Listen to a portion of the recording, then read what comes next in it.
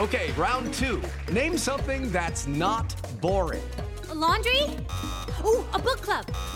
Computer solitaire, huh? Ah, sorry, we were looking for Chumba Casino. That's right. ChumbaCasino.com has over 100 casino-style games. Join today and play for free for your chance to redeem some serious prizes. ChumbaCasino.com. No purchase necessary. Void where prohibited by law. 18 plus. Terms and conditions apply. See website for details. Previously on impeachment. The president's Senate trial started with a familiar cast of characters telling familiar stories. I'm really reluctant to say it's boring. The real question was whether this production would actually be a trial. It's partly super boring because they won't allow any new evidence or witnesses to come in that would make it interesting.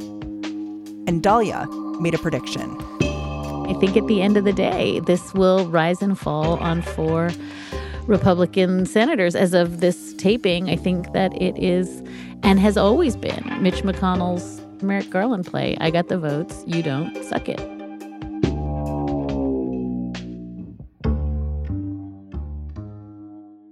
Dahlia Lithwick, I think this might be our last impeachment update.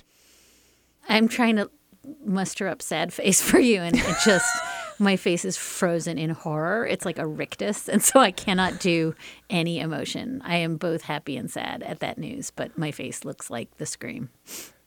Yeah, I want to say something, which is our music, our impeachment music is like this jaunty, funny music. And that's intentional because we want people to pay attention and think about this as like something to pay attention to, even when it gets very weedy. But I'm not feeling especially jaunty right now. Like I'm feeling kind of bummed. If this had had any kind of conclusion, Mary, that we could all say like, well, that was, a just and fair conclusion. We heard from witnesses, the House failed to make their case. The managers just didn't bring it. Anything would have been more satisfying than a bunch of Republican senators sort of in the last hours of this complete psychodrama saying, yeah, they made their case. I believe it. But, maybe it wasn't that bad, or it was pretty bad, but maybe we should just use the election to decide it. Or, yeah, it was super bad, but, I don't want to throw gasoline on the fire. Like, none of the answers we got were satisfying. And in fact, weirdly, a lot of the answers were just about feelings. Like, yes. They weren't about the case. Lisa Murkowski is super sad. Well, okay then. Lamar Alexander is feeling bad about the country. Like, I'm sorry, is that do jurors get to just have sadness instead of deciding something? It's very weird. And so I think as a consequence, we had this massive thing that, certainly isn't over. Formally, the vote will be on Wednesday, I guess. But it's like a thing happened, but none of us know what it is or what it signifies. We just know that a lot of people are super sad. So let's talk about where we are, which is the impeachment of Donald Trump, as you said, is not officially over. Officially, they're going to vote on Wednesday after the Iowa caucuses, after the State of the Union. But just about everyone is acting like this is all finished up with here. And I want to talk about why, because in the last week, it was really all about, are we going to hear from witnesses? And it happened at this particular moment where you and I spoke a week ago. And as soon as we got out of the studio, there was this news that bubbled up. John Bolton, here's what's in his book. What's in his book is that he was in the Oval Office with President Trump, and President Trump specifically said, we're going to withhold aid to Ukraine so that I can get investigations into Democrats and Joe Biden. So you would think this would be interesting to senators who are investigating whatever happened here. But the rest of the week, we realized maybe not. I mean, you and I had a Slack exchange where we thought, oh, maybe this will break through. And I remember turning on the radio on Monday morning a week ago, and the hosts on NPR were saying, we were supposed to be talking to a Republican senator right now, but we're not, because last night, frantically, he wrote in and said, well, I don't know what I can say because John Bolton is out with this news and maybe it's going to change things. Yeah, I mean, I want to hearken all the way back to a conversation you and I had about the Mueller report, because it is the same pattern. And I sort of remember saying to you, like, we're digging and then it gets filled in, and we dig and it gets filled in. Like, we keep unearthing the same story and then expecting like some piece of evidence to blow everyone's minds. Like, the thing that Bolton confirmed at the most technical level, yes, it mattered because the White House defense team kept saying there's nobody in the room who heard it, right? Like, there's this hole in the donut. You know, it doesn't help to have Fiona Hill and, you know, all these, you know, Vindeman and all these other people. There was no one in the room where it happened. And Bolton's book is called The Room Where It Happened. So presumably he was going to bring some crucial piece of the puzzle that was going to sort of sew it all up. But at the same time, if you look through a different lens, everything that Bolton has said and then subsequently said all week long, we knew. So I think in a weird way, and this is no fault of Adam Schiff or the House managers, we were all chasing after evidence, and more witnesses. And we had it all along, right? So let's talk a little bit about how all of this collapsed. If we could just break it down to steps, because I know you were following it. So what was your first moment where you realized, as someone watching things play out in Washington, like, oh, this senator isn't stepping forward in the way I thought, or, oh, that senator is saying something that's a little bit surprising?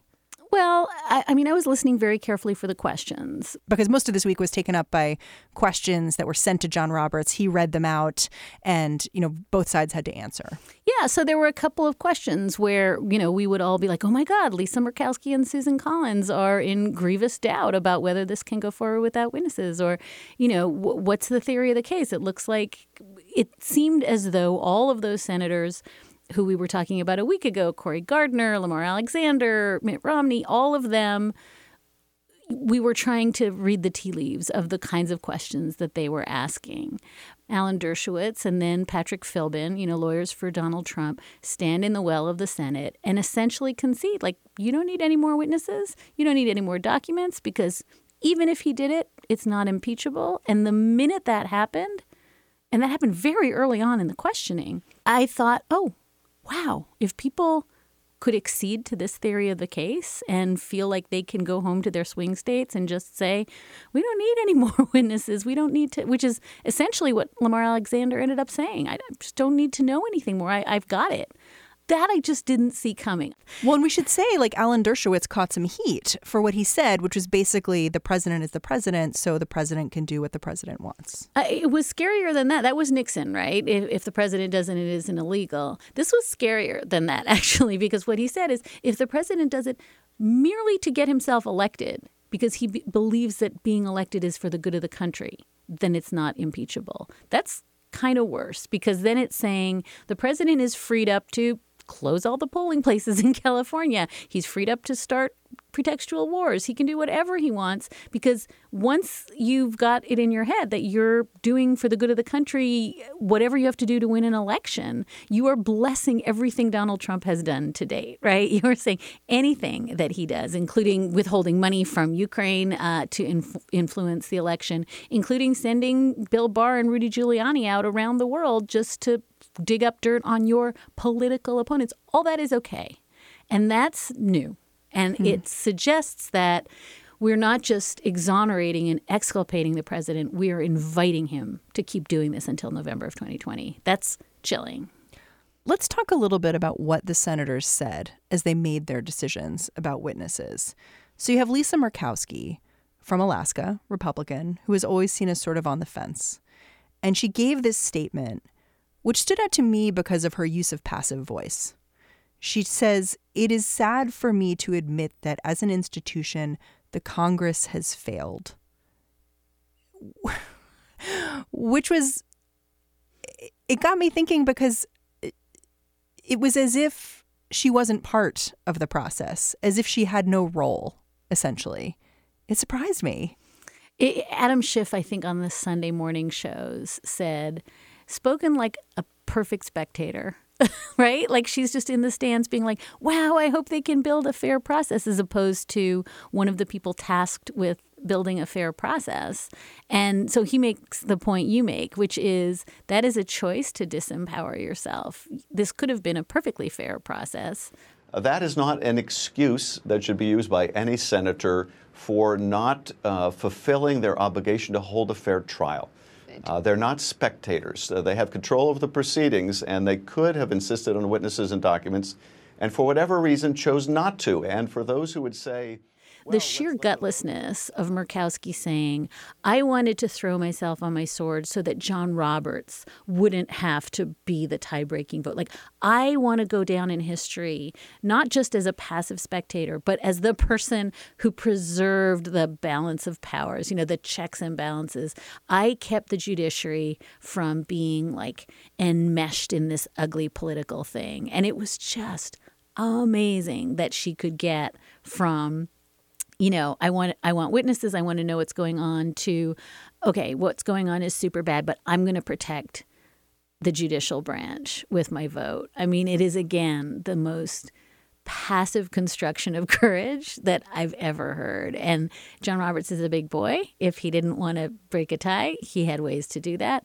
Not on you, Lisa Murkowski, to use that as your, you know, everybody's looking out for like democracy with a capital D, and nobody does the right thing.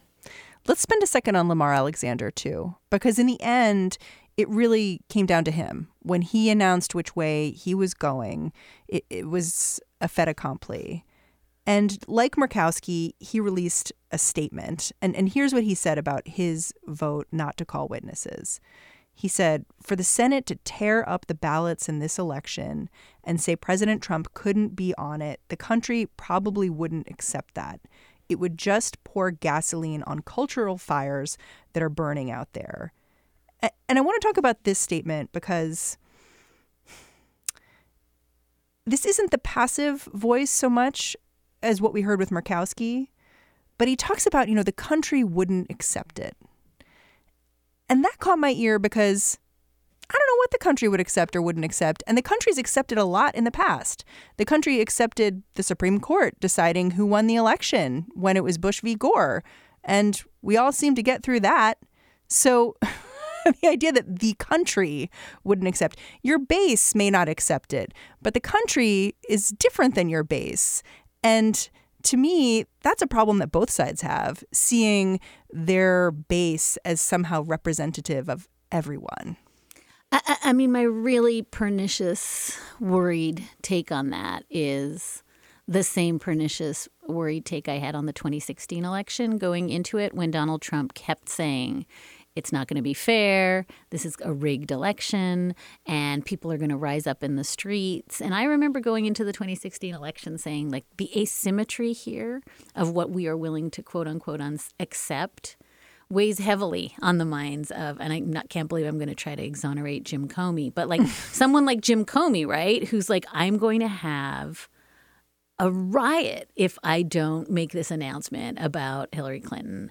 You know, what's the worst thing that Adam Schiff is worried about? Like, people are going to be really grumpy and redouble their efforts to bring, you know, voters out in November. Like, the worst thing that's going to happen to the country is a lot of Democrats who believe in processes and systems are going to be super, super horrified, and they'll work harder to bring out the vote, to get out the vote. What is going to happen is what Lamar Alexander is saying. What is going to happen in a country where, you know, some fraction of the population is armed to the teeth and believes that the deep state is undermining this president and that their ballots don't count, even though the vast majority of this country didn't vote for Donald Trump, right? Even though 75% of the country wanted to hear witnesses. And so what I hear in there is just an asymmetry in who you're afraid of. And what they are capable of. And the other thing is that Alexander knows that something went wrong here. He admits that. He says, yeah, this is bad, but he still doesn't think that impeachment is the remedy, partially because of this fear of the people who voted for him. Even though he's not up for re-election, he's retiring. It's almost more frightening to hear someone say he did something bad, he did something inappropriate. What was done was really bad. And let's be clear, it was really bad because it tried to distort the outcome of the 2020 election. So therefore, this should be solved in the 2020 election. I mean, the perfect circularity of that analysis, these people all know better than to say what the White House was saying, by the way, from the first minute. This is what the House impeachment defense was, which is you're trying to steal, a fair election in 2016. You're trying to do away with those results. And now that's essentially what we're hearing again. That no president can ever be impeached, ever, because elections are the only way to check. And that's not what the framers thought. And in fact, the framers were most worried about foreign interference. That was there when they contemplated abuse of power. That was what they were terrified of. Back in a minute with more impeachment news.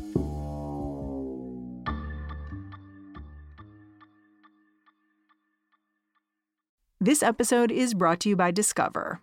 When it comes to your finances, Discover wants you to know they are the credit card that is always there for you. With 24/7 U.S.-based live customer service, everyone has the option to talk to a real person anytime, day or night. Yep, that means no more waiting for, quote, normal business hours just to get a hold of someone. We are talking real service from real people whenever you need it. Get the customer service you deserve with Discover. Limitations apply. See terms at discover.com/creditcard.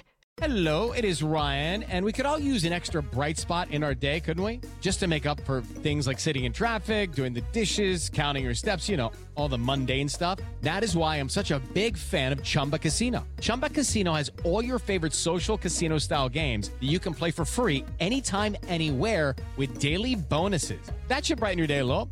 Actually, a lot. So sign up now at ChumbaCasino.com. That's ChumbaCasino.com. No purchase necessary. VGW Group. Void where prohibited by law. See terms and conditions. 18+. This episode is brought to you by Progressive Insurance. Hey, listeners, whether you love true crime or comedies, celebrity interviews, news, or even motivational speakers, you call the shots on what's in your podcast queue, right? And guess what? Now you can call the shots on your auto insurance, too. Enter the Name Your Price tool from Progressive. The Name Your Price tool puts you in charge of your auto insurance by working just the way it sounds. You tell Progressive how much you want to pay for car insurance. Then they'll show you a variety of coverages that fit within your budget, giving you options. Now, that's something you'll want to press play on. It's easy to start a quote, and you'll be able to choose the best option for you fast. It's just one of the many ways you can save with Progressive Insurance. Quote today at Progressive.com to try the Name Your Price tool for yourself and join over 28 million drivers who trust Progressive. Progressive Casualty Insurance Company and Affiliates. Price and coverage match limited by state law. So the actual vote on acquittal will come on Wednesday. And in some ways, that's like a teeny tiny victory for Democrats because their political candidates get to go to Iowa, and also because the president won't technically be free of this during State of the Union. So that can't just be like a victory party for him. Are we really done here? Like, if something happens between now and Wednesday, is there truly no remedy? Yeah, I mean, I think that it goes back to where we started, which is what would be the thing that would dislodge people who have moved so far in the span of a few weeks that they've gone from it didn't happen, he didn't do it, to he did it, it was super bad, and I'm also fine with it. Like, so it's hard to think of what that next thing. In some ways, they've inoculated themselves against the next thing. And I think that the real, to the extent that there is recourse now, and Adam Schiff, I think, was cagey about this on the Sunday shows, but it will be to just continue to investigate this in the House, to call Bolton in the House, to watch this subpoena wars go, through the courts, and watch the financial records cases go through the courts, and to presumably, if they have to bring articles of impeachment in April, so be it. So let's talk about the Democrats did this enormous thing. They launched an inquiry. They held an impeachment. Who won? Who lost? What did anyone get from this? The Democrats have raised a lot of money off of this. So have the Republicans. So I guess in that way, something is happening for both parties. It doesn't have anything to do with democracy. It just has to do with them as partisan institutions.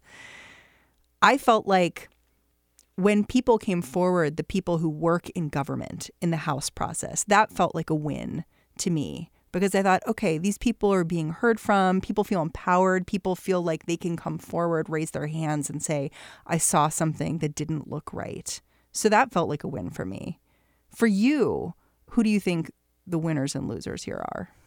I'm a little bit balking at picking winners and losers just because I feel like it is so much more existential than that. I mean, I really think, look, bar none, the big winner is the executive branch because, and Barb McQuaid said this on Amicus this weekend, they're never going to ever disclose anything again. They will have no basis from which to ever release a witness or a document. They are now completely bulletproof for all of foreseeable future, and that will not change. No president ever again will ever release anyone in his orbit to talk to anyone about anything. Democrat or Republican. Yeah, no, I mean, that is the benchmark. And you would be insane, having seen it, how well it played out, to ever try to do the sort of normal accommodation process that presidents have worked out, subpoena issues and evidentiary issues. Right? Nixon turned over materials. But even if we see like an Elizabeth Warren president in the next cycle, you don't think there will be some kind of return to normalcy for the executive branch? I mean, that's the question. And I think that's a really, really hard normative question because why should she? Right? She's going to be impeached, President Elizabeth Warren, on her first day in office for wearing a tan suit, whatever it is. And why should she accommodate? This goes back for me to Merrick Garland, which is, as soon as that happened, the notion that... As soon as Mitch McConnell decided he was not going to allow Obama to appoint a Supreme Court justice in his last year in office. The idea that we would snap back to a norm where if the Democrats ever took control of the Senate again, that they would say, okay, now we're really going to accede to a norm that Mitch McConnell broke. That's the problem with these norms is if only one side is devoted to these basic norms that are the fabric of democracy, then you're just pantsing yourself over and over and over again. And why would you do that? And this is why what happened in the Senate is so devastating. The Senate has made a decision that for the first time in history, we will not have witnesses at an impeachment trial. Why would anybody then going forward agree to have witnesses? I don't know how you kind of put the toothpaste back in the tube and then say, other than I have some aspirational notion that we are a country governed by democratic norms. Oh, your face is so sad. I mean, I just don't. It is really sad. I don't have a good. I see your point. I guess I'd say we don't have the evidence yet because Mitch McConnell happened and then Donald Trump was elected. You know what I mean? Merrick Garland happened and then Donald Trump was elected. So we just don't have the evidence yet. But I hear what you're saying. I mean, I guess I would just say Sunday morning, Lindsey Graham's on all the talk shows saying, just you wait, because now the investigation of Hunter Biden begins. Like now the investigation of Joe Biden begins in earnest. I want to find out how all this crap started. If the whistleblower is a former employee, associate of Joe Biden, I think that would be important. If the whistleblower was working with people on Schiff's staff that wanted to take Trump down a year and a half ago, I think that would be important. If the Schiff They're coming after the whistleblower, and I just think the presumption that Lindsey Graham is in good faith, that he legitimately believes that Hunter Biden is the villain in this story, I'm not there. I just don't believe it anymore. I think the way you put it was impeachment will actually never end because the Democrats are going to keep doing what they're doing. There's rumbling. We talked a lot about what the Republicans are going to be doing, but there are rumblings that in the House now they'll call John Bolton because he wasn't called in the Senate. And so this warfare, as you've put it, is just going to keep going.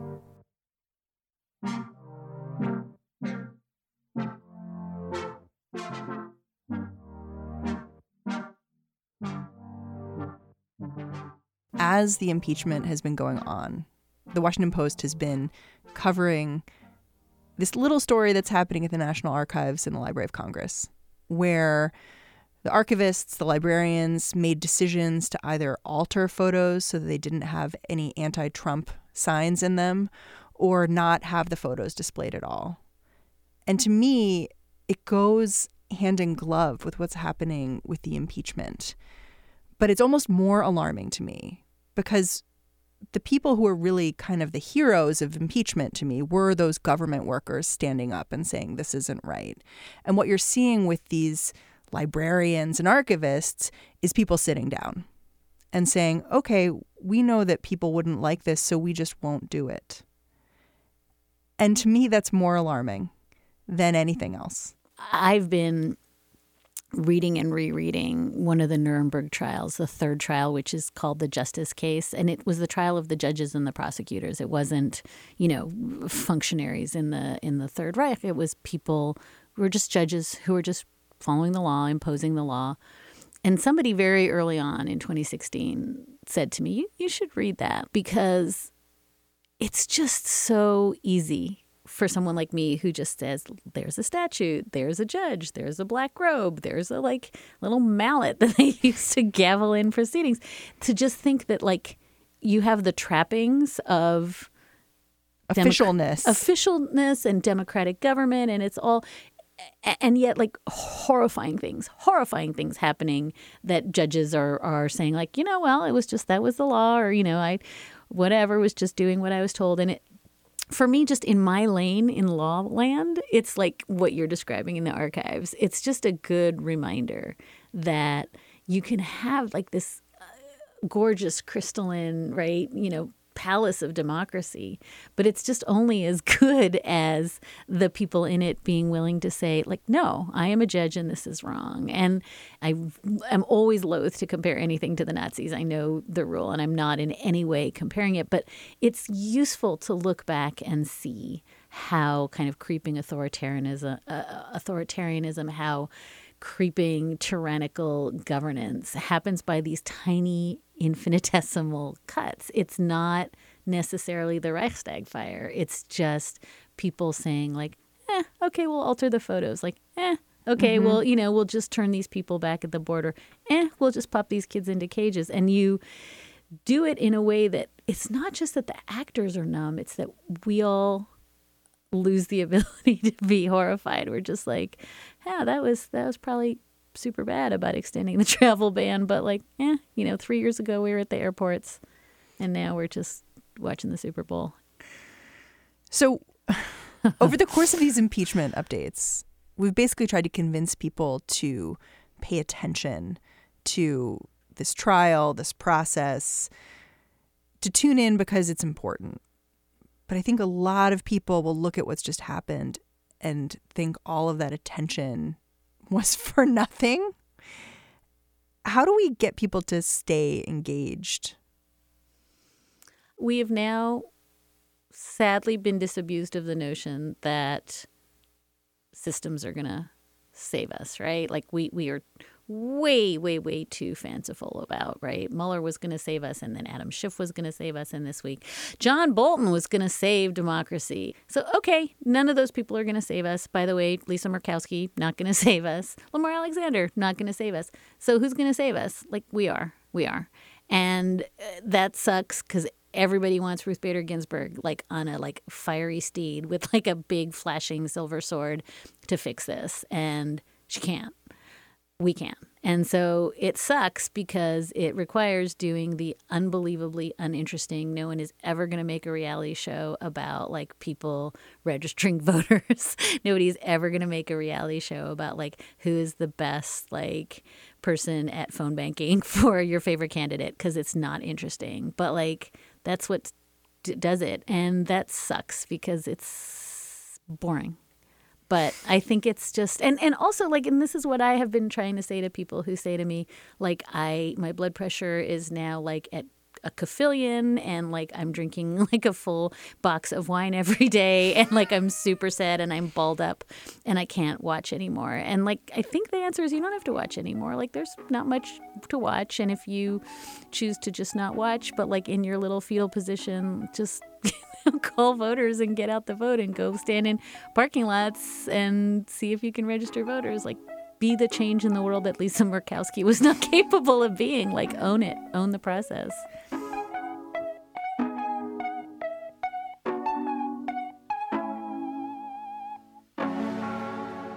Dahlia Lithwick, thank you so much for joining me. Thank you for having me, Mary. Dahlia Lithwick covers it all for Slate. She's also the host of the very smart, very lawyerly podcast, Amicus. And that's the show. What Next is produced by Jason DeLeon, Danielle Hewitt, and today by Mary Wilson and Mara Silvers. I'm Mary Harris. We will be back in your ears tomorrow.